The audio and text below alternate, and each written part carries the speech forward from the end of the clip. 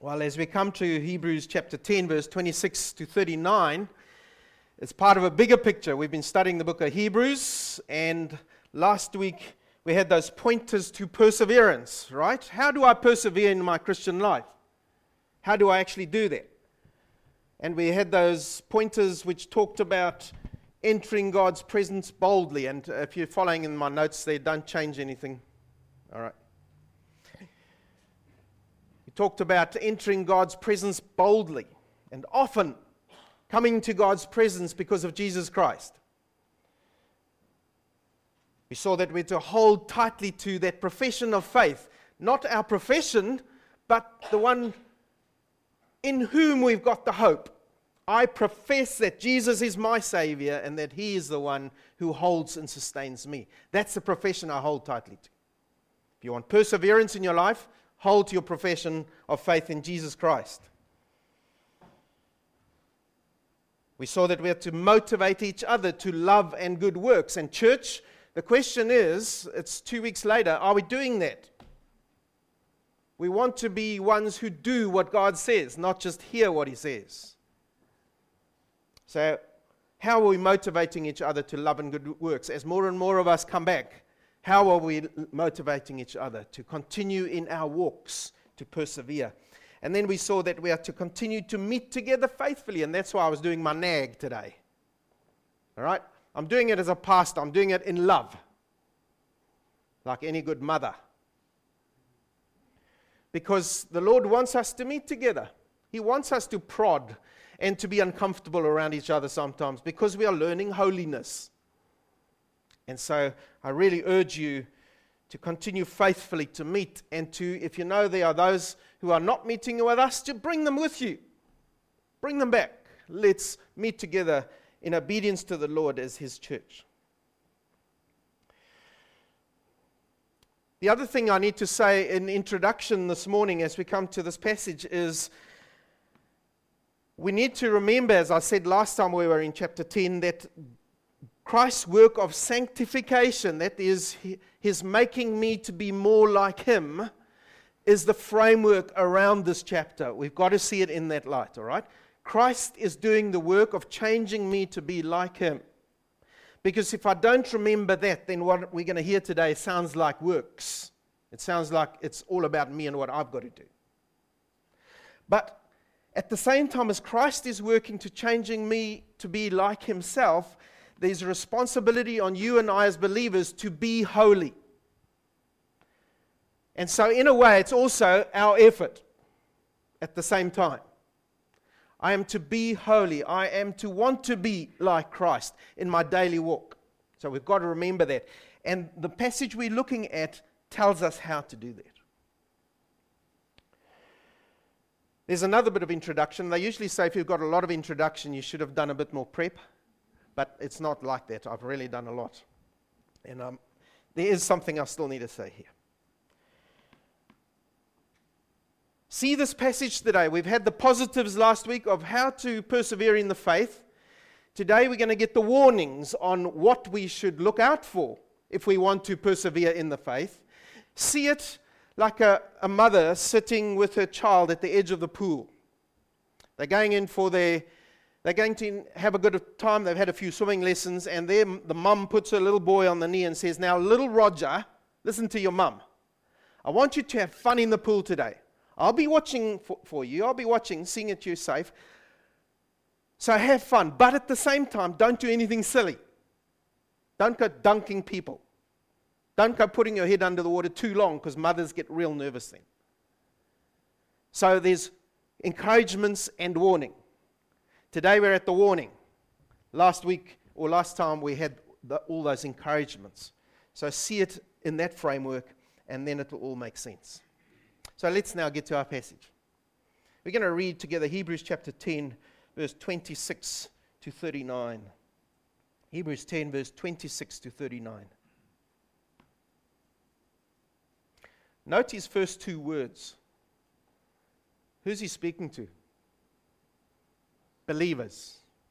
And he's speaking to the Hebrew believers. Dear friends, if we deliberately continue sinning after we have received knowledge of the truth, There is no longer any sacrifice that will cover these sins. There is only the terrible expectation of God's judgment and the raging fire that will consume his enemies. For anyone who refused to obey the law of Moses was put to death without mercy on the testimony of 2 or 3 witnesses.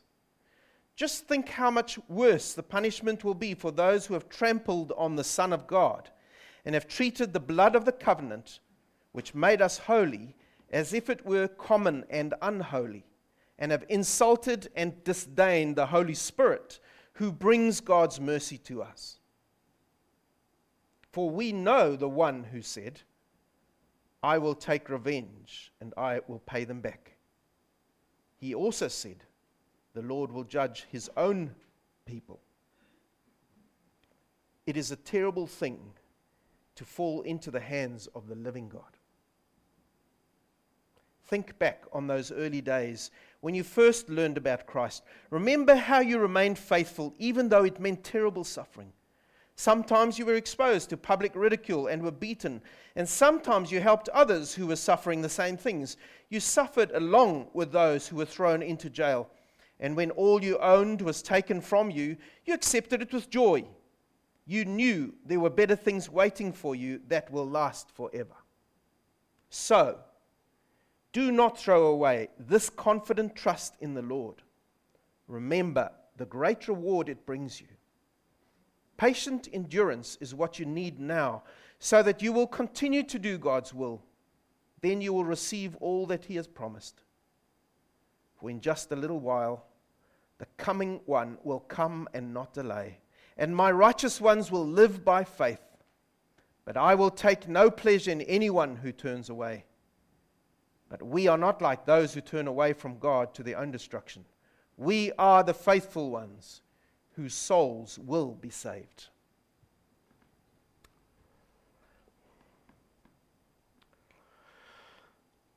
I want to tell you about my lemon tree. Now, if my wife knows me, I know nothing about plants. I just use a chainsaw usually. But my lemon tree is a thing of pride and joy. I watch it quite intently, those leaves that come out nice and green, and sometimes they start going yellow, and I get into panic, and then I have to get my sprays out and whatever else you've got to do. But it goes through seasonal changes. We've got to accept that. Plants go through seasonal changes. And so the vegetation on them might change a little bit. Maybe not on my lemon tree, though. But what is abnormal is if the leaves stay brown and if they start to really curl up. Then I've got to take note, because something's wrong. It's not normal. Our spiritual lives follow the same ebb and flow. Come on, be practical. We're not all on spiritual highs all the time, are we? We go through the ups and downs of life. We do, I do, we all do. But the general trend should be, in our lives, positive growth in holiness. We spoke about that. And we should be, on a constant scale, be building our spiritual perseverance. And we looked at that last time, by entering often into God's presence. And the question is, do we? Do we enter into God's presence often because of Christ? Do we hold to that confession of faith that we say we have in Christ? Do we motivate each other? Do we meet together faithfully? Because if we do, we will build our perseverance. He has promised so in His Word. But the passage we're coming to today is still a part of that building the perseverance, but it's a warning on what happens if I don't do these things. What happens if I don't persevere? This passage this morning is a wake-up call. You see, the danger comes when a dry and a dormant season dominates our lives for an extended period of time. And we should ask ourselves when this happens, is if this perceived dry spell is a normal part of my development because I'm maybe still working through a crisis that's happened in my life and it's taking years to get over it, but I am working through it. Or whether this dormant period in my life is a product of my own wrong choices. That's a very different matter. The truth is stated by a famous living guy, one of the commentaries, a guy called George Guthrie. He says this: the forces of this fallen world ever pull the Christian downward, grabbing at spiritual shirt tails in order to hold him or her back from true Christian growth. Isn't that true? There's always something around trying to pull me back as a believer. And so as Christians, you and I are people in tension all the time. And the tension is we need to move on in this world and we need to grow because Christ wants us to grow and we want to please Him, but the world holds us back. There's stuff that comes up that wants to drag us down again. There's the tension in our lives constantly. And the question we need to be answering this morning is, are you and I still moving forward in our Christian life and development? Or are we gradually moving backwards because the going backwards will be at an ever-increasing speed? That's the truth of sin. And the end result of not persevering in the faith and cutting corners with our spiritual walks is this word, apostasy. What is apostasy? We've looked at that before in Hebrews. The word apostasy means an intentional falling away or withdrawal. So what starts as unintentional becomes intentional falling away. So I'm sorry this morning if you've come here expecting glad tidings. They will come towards the end, but we first got to get through the warnings. You're sitting on mother's knee and she's telling you about the danger. So let's hear what the Lord says to us. This is one of the clearest warnings in Scripture on falling away or apostasy and how that works in a believer's life. What starts as a gradual turning away turns into a deliberate turning your back on Christ, Christianity, and turning to what is called situation ethics. What is situation ethics? I'll decide what's right and wrong in the situation, not Scripture. I'll decide. My heart goes out to so many of our millennials and teenagers who are in this very situation, where they had a clear testimony of Jesus Christ in their lives, but now situation ethics has taken over. The world shows me what is right and wrong. And the other thing we turn to is amorality, which says that it doesn't really matter if this happens, it'll all be all right in the end. The Apostle Paul warns in 1 Timothy about this very condition. And I want to read this to you. This is a clear warning speaking about this very time that we are living in now and into the future.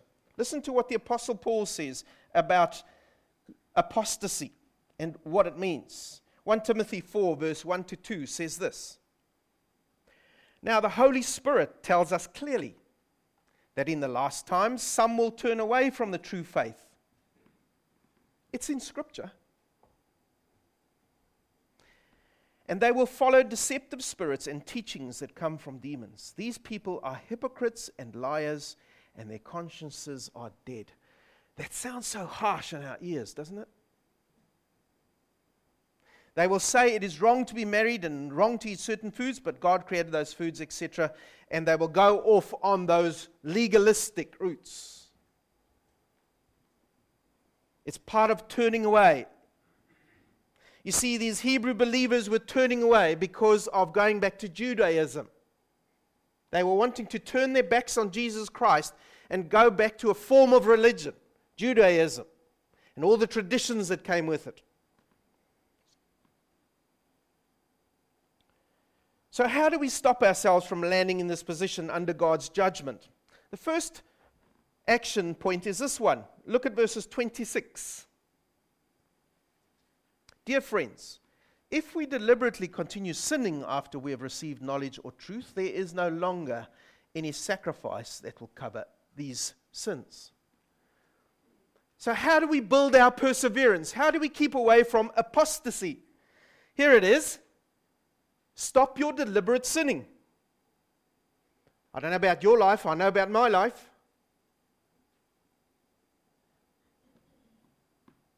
You see, in the Hebrew context, they want to turn their backs on Christ and to Judaism. And so the writer to the Hebrews says to them, why would you continue to rob yourselves of joy and peace? Why would you continue to not receive all these other blessings that come to you in Christ? You know the truth, and yet you continue to reject it, wanting to go back to Judaism. He says there is no longer any sacrifice that will cover these sins. What is that, these sins? The sin of turning your back on Christ. Christ has died for those who are repentant and those who acknowledge their sin. He hasn't died for those who continue to be hardened in it. Now, please hear me carefully here. I'm not saying those who harden their lives against Christ are past being saved.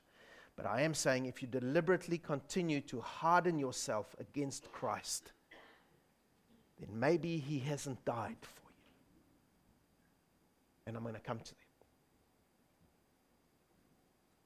And maybe you are trampling Christ underfoot, says verse 29. Now, in the Eastern context, that made sense. You see, in the Eastern context, to trample someone underfoot was to show the most disdain you could. I don't know if you've seen on TV, they've been in the Middle East when they've had these talks, and they had one guy, I can't remember who was the president now, but he was busy speaking, and some guy in the audience chucked a shoe at the president. I can't do anything worse if you're in the East. I throw my shoe at you, my sandal, show disdain. By turning our backs on Christ, says the writer to the Hebrews, you are trampling Christ underfoot. And you are acting as though the cross doesn't matter much. You are discounting the price of the blood of Christ paid for you. And if you're a genuine believer, says the writer to the Hebrews, God will apply His discipline to your life and bring you back to Himself, but it will be a hard and painful lesson. He will not let you go, even in your attempts at apostasy.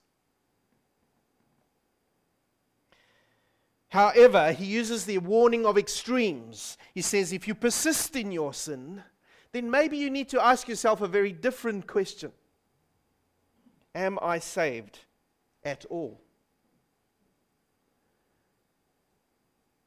If you persist in sin, if I persist in sin, and this is long term, I'm not talking about those everyday little things that come up and you ask for forgiveness. I'm saying you keep to those sins and you're hard-headed in it. If you persist in that, maybe we need to ask ourselves this question, am I saved at all? Why do I say that? Because Scripture speaks about this elsewhere. We always need to be cross-referencing in Scripture to see what it says on these big themes. The book of 1 John chapter 3. I'm going to read you a passage which is horrific, but we need to take note of it. 1 John chapter 3, verse 7 to 10. This is what he says. Note his first two words. Dear children. Who's he speaking to? His fellow brothers and sisters. Dear children, don't let anyone deceive you about this. When people do what is right, it shows that they are righteous, even as Christ is righteous. But when people keep on sinning, it shows that they belong to the devil, who has been sinning since the beginning. But the Son of God came to destroy the works of the devil. Those who have been born into God's family do not make a practice of sinning because God's life is in them. So they can't keep on sinning because they are children of God. So now we can tell who are children of God and who are children of the devil. Here's how you tell. Anyone who does not live righteously and does not love other believers does not belong to God. I'm not saying this, people. God's word is saying this. It's a warning to us. Your life will be evidence of what you are inside, is what Scripture's saying. And we all need to be looking at our lives before Scripture and evaluating there. And so, my friend, I want to plead with you this morning, as someone who's sitting here in this auditorium, and others might think you're a believer, and you've been coming here for years. But my friend, if you find yourself in this dangerous spiritual position of outright rebellion against the Lord in your heart, you know yourself.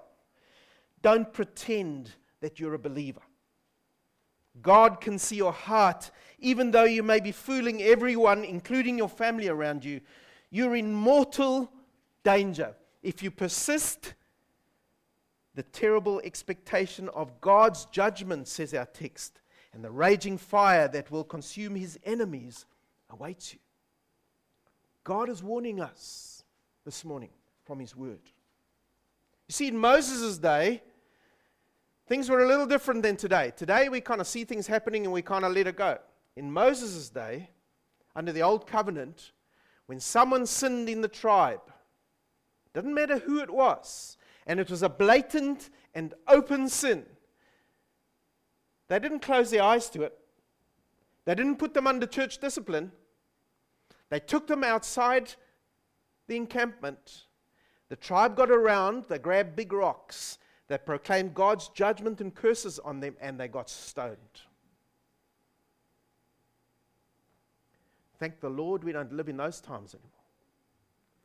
But what was God showing through that gruesome picture? He was showing to them, I'm a holy God. I want you to be holy before me. And if you persist in your sin before me, my judgment will come down. I'm a holy God. I must be a just God too. He doesn't change. God hasn't changed an iota. Nothing about God has changed. We've got the new covenant now under Jesus Christ.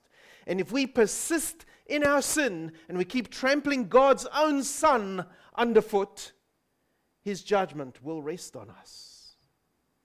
We need to take note of this warning, people.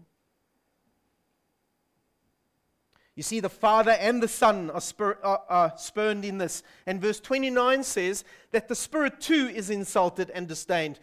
You see, when we keep on sinning, the Trinity is being sinned against. God as a whole is being sinned against. The one and only holy God.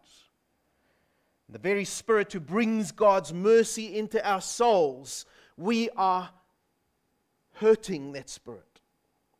We are going against the work of that Spirit. Because the Spirit's work in us is not just to bring mercy, but to show us mercy by pointing out our sin to us, by making our consciences alive to it, so that we will turn for repentance to Jesus and have that sin taken away. And when we continue sinning in the face of God, we trample on God. And as we heard last week, if you put yourself up against Almighty God, you are declaring war. Me, little human being, I'm declaring war on Almighty God. You see, we can't sin in isolation and think God will just let it go. He will and He must judge. He's a holy and a just God. He says that in the text. He says, quoting from Deuteronomy, I will take revenge. I will pay them back. The Lord will judge His own people. God hasn't changed. His judgment is there, but His mercy is there at the same time. Just push through with a little while. There is good news coming, okay? We need to get the cod liver oil, the old people used to say, if you want the goodness in your life. He summarizes what he's been saying here by the statement, and I know Jonathan Edwards is a famous dead guy. He preached this great sermon, and thousands came to the Lord. And it is based on this very verse. It is a terrible thing to fall into the hands of the living God. My friend, that verse hasn't changed. That truth hasn't changed. God is a loving God and He loves us. But if we persist in sin before Him, it is a terrible thing to fall into the hands of the living God. There will be no means of escape. But here's the mercy. There is still time. You and I are hearing this message from God's Word today. There is still time for us to do something about it. I know my own life. There is still time for me to come and bring those sins before the Lord, and I have, again this morning. But I know what will happen when I walk out of here. We are weak in our humanity, aren't we? But God is there to help us. His mercy is close at hand. His mercy is so close, it's only a humble prayer of submission before Him away. The problem is, the greatest enemy of all is in the camp. What's the greatest enemy of all? My proud heart. It's not Satan. My proud heart keeps me from falling on my knees and confessing my sin before the Lord. My proud heart keeps me from bending my knees. Don't let your proud heart keep you away from an eternity with God forever and ever and ever.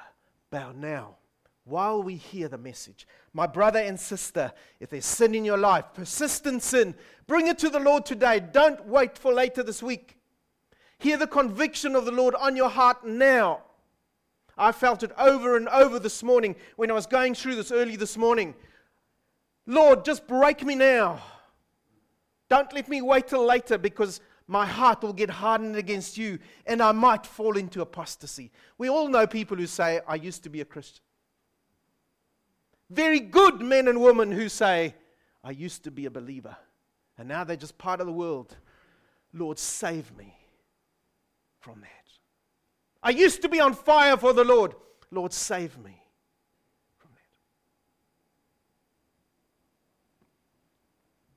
There's a second point. You thought I wouldn't get there, but it's much shorter. It's this. It's not less important though. Verse 32 to 35. Listen to what it says. Think back on those early days when you first learned about Christ. Remember how you remained faithful even though it meant terrible suffering. Sometimes you were exposed to public ridicule and were beaten, and sometimes you helped others who were suffering the same things. He's talking about the Hebrew believers here. I'll expand on that now. You suffered along with those who were thrown into jail, and when all was taken from you, you accepted it with joy. You knew there were better things waiting for you that will not last forever. Here's our second point. It's not just stop your deliberate sinning, it is remember. Remember what it was like when you first got to know Christ. Remember what it was like when you were that on-fire believer for Christ. Remember. You see, memory can be a good tool for us. The Hebrew Christians were under extreme persecution because when they walked away from Judaism, these Jewish believers were walking away from family, they were walking away from community, they were walking away from finances, because no one would do business with a Jew who had walked away from the faith. No one. They were walking into poverty. And so they landed in debt. Their stuff was taken, their homes were taken, their furniture was taken. No one wanted to speak to them from the family. The family would say, "He is dead to me." And so he says to them, remember what you were like when you were going through that extreme persecution. You people were helping each other, you Christian believers. You were getting alongside each other. You were visiting each other in prison. You were looking after each other. That was how on fire you were. Why? Not because you're such good believers, but because of who Christ was and what He had done for you. Remember, says the writer to the Hebrews.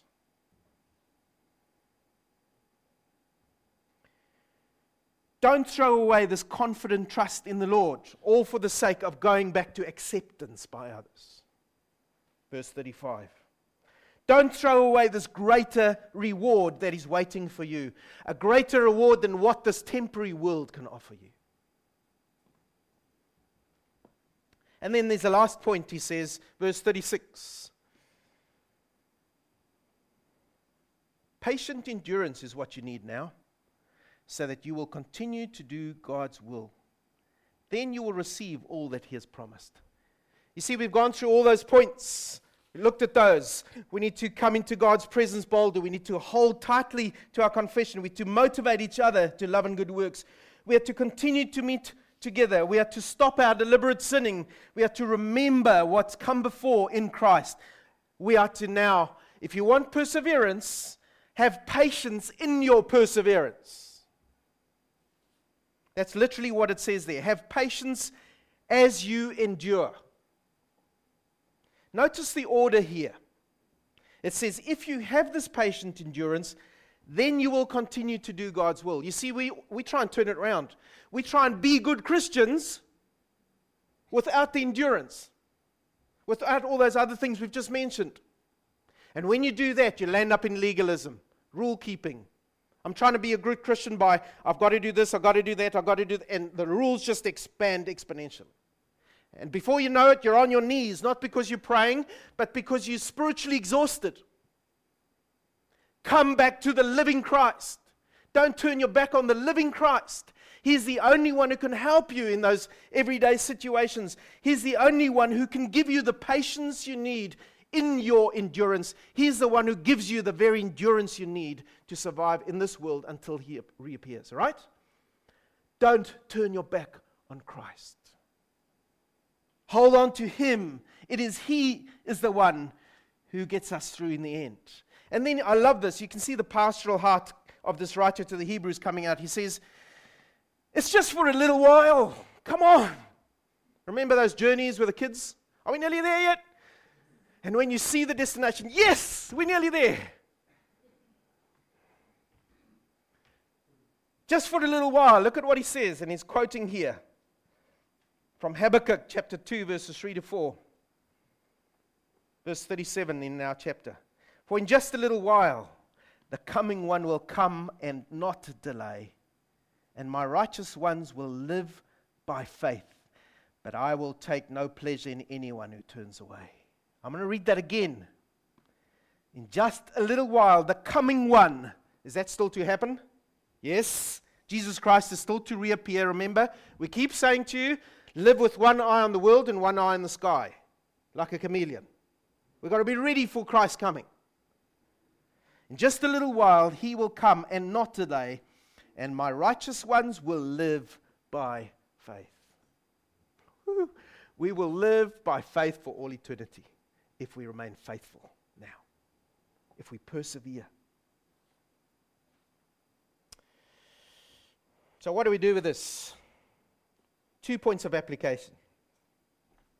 Any good athletics coach, and I used to be a 100-meter sprinter in my day, you wouldn't get me running now, but yeah, good old days. A good coach would always give positive motivation and some warning, just to drive you a little bit. So he'd paint the positive picture for you. You've been really good at this, this, and this, but at this, you stink. You really need to do better. Watch out for this. Watch out for that. You see, it's that keeping those things in balance, the warnings and the encouragements. And so what the writer to the Hebrews has been doing here is been encouraging these people to not turn back to Judaism, but he's also been warning them what will happen if they do. And then he says, in chapter 11, which we'll get to next time we meet around this passage, he says, keep going, persevere, people. The stadium is in sight. Don't let go now. The end is in sight. And then we're going to get to that glorious chapter 11 where he speaks about all those who persevered in faith. And we are surrounded by a great crowd of witnesses as you come running into the stadium. All those who've been faithful to the Lord. And they've all run the same race as we have. They've all persevered because of Jesus Christ. We're getting to that. But he's saying persevere. Don't give up now. But there's a clear choice offered to you and I this morning. There's a warning and a promise. And the warning is this. Don't give your way to destruction. Verse 39. We are not like those who turn away from God to their own destruction. I like the way he uses this inclusive word. We are not like those who. You see, he's trying to motivate them. Come on, people. We are not like those who, but we are those who. See what he's doing? Saying those who turn their backs on Jesus Christ will be destroyed, and it's going to be self-imposed. They can't blame anyone for that destruction. They've brought it on themselves. They turned their back on Christ. And my friend, if you're still an unbeliever here, if you still haven't given your heart to the Lord Jesus Christ, then this warning stands for you too. You have turned your back on Christ, and you still live in a state where you are not bowing the knee to Christ. You stand on your own before God's judgment seat when He reappears. Come to Jesus Christ this morning. Don't delay. It's going to be self-inflicted judgment. God will do the judging, but you've brought it on yourself. But then there's that promise of salvation. He says, we are not like those who turn away to destruction. We are the faithful ones. Are you part of that faithful ones crowd? Yes, there might be sin in your life, and you're going to deal with it before the Lord, but are you a faithful one before the Lord this morning? I want to be a faithful one before the Lord this morning. I want the Lord to work in my life so that I am faithful to Him in my everyday practice. Lord, help me. He says, we are the ones who are saved from outside of ourselves. We are not alone. Jesus Christ is with us. He is not just with us, He is in us, and we can go to Him. You can't get closer than that. Martin Luther said it like this: Christ crossed over from heaven to earth. Think of that. And He smooths the exceedingly rough road. For he who relies on Christ through faith is carried on the shoulders of Christ. I'll repeat that. Christ crossed over from heaven to earth for you and I. And He smooths the exceedingly rough road we still walk. And he who or she who relies on Christ through faith is carried on the shoulders of Christ. We are in Christ.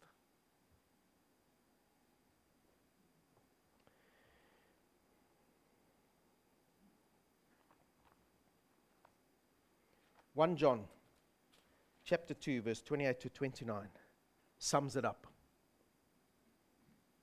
And it's a way that only the apostle of love can state it to you and I.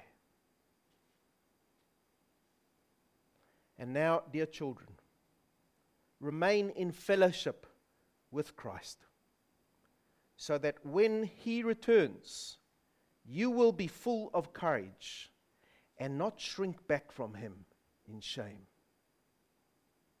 It's so beautifully put. Since we know that Christ is righteous, we also know that all who do what is right are God's children. My friend, like that lemon tree, examine your life for those brown leaves. When you see those brown leaves, it means something's wrong. You know what's wrong. Take that wrong to your Savior. He will forgive you because He's the merciful one. He will reinvigorate you. He will give you perseverance. He will help you in whatever situation you are still trying to walk through. He is with us and stays with us. And when He reappears, He's still with us. But we will see Him with our own eyes. Come, Lord Jesus. Let's pray.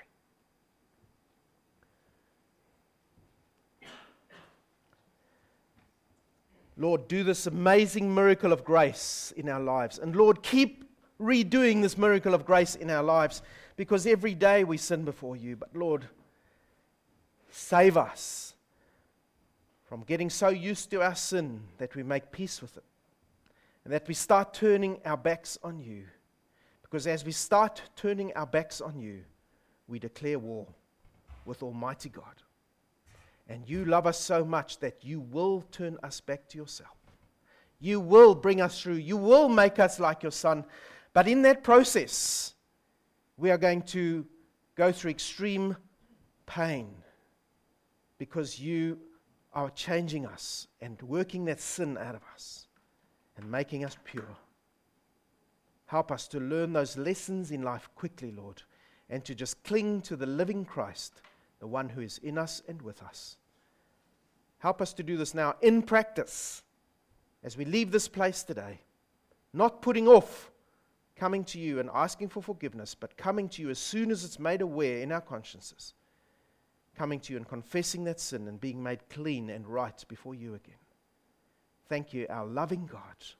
We give You praise. Amen.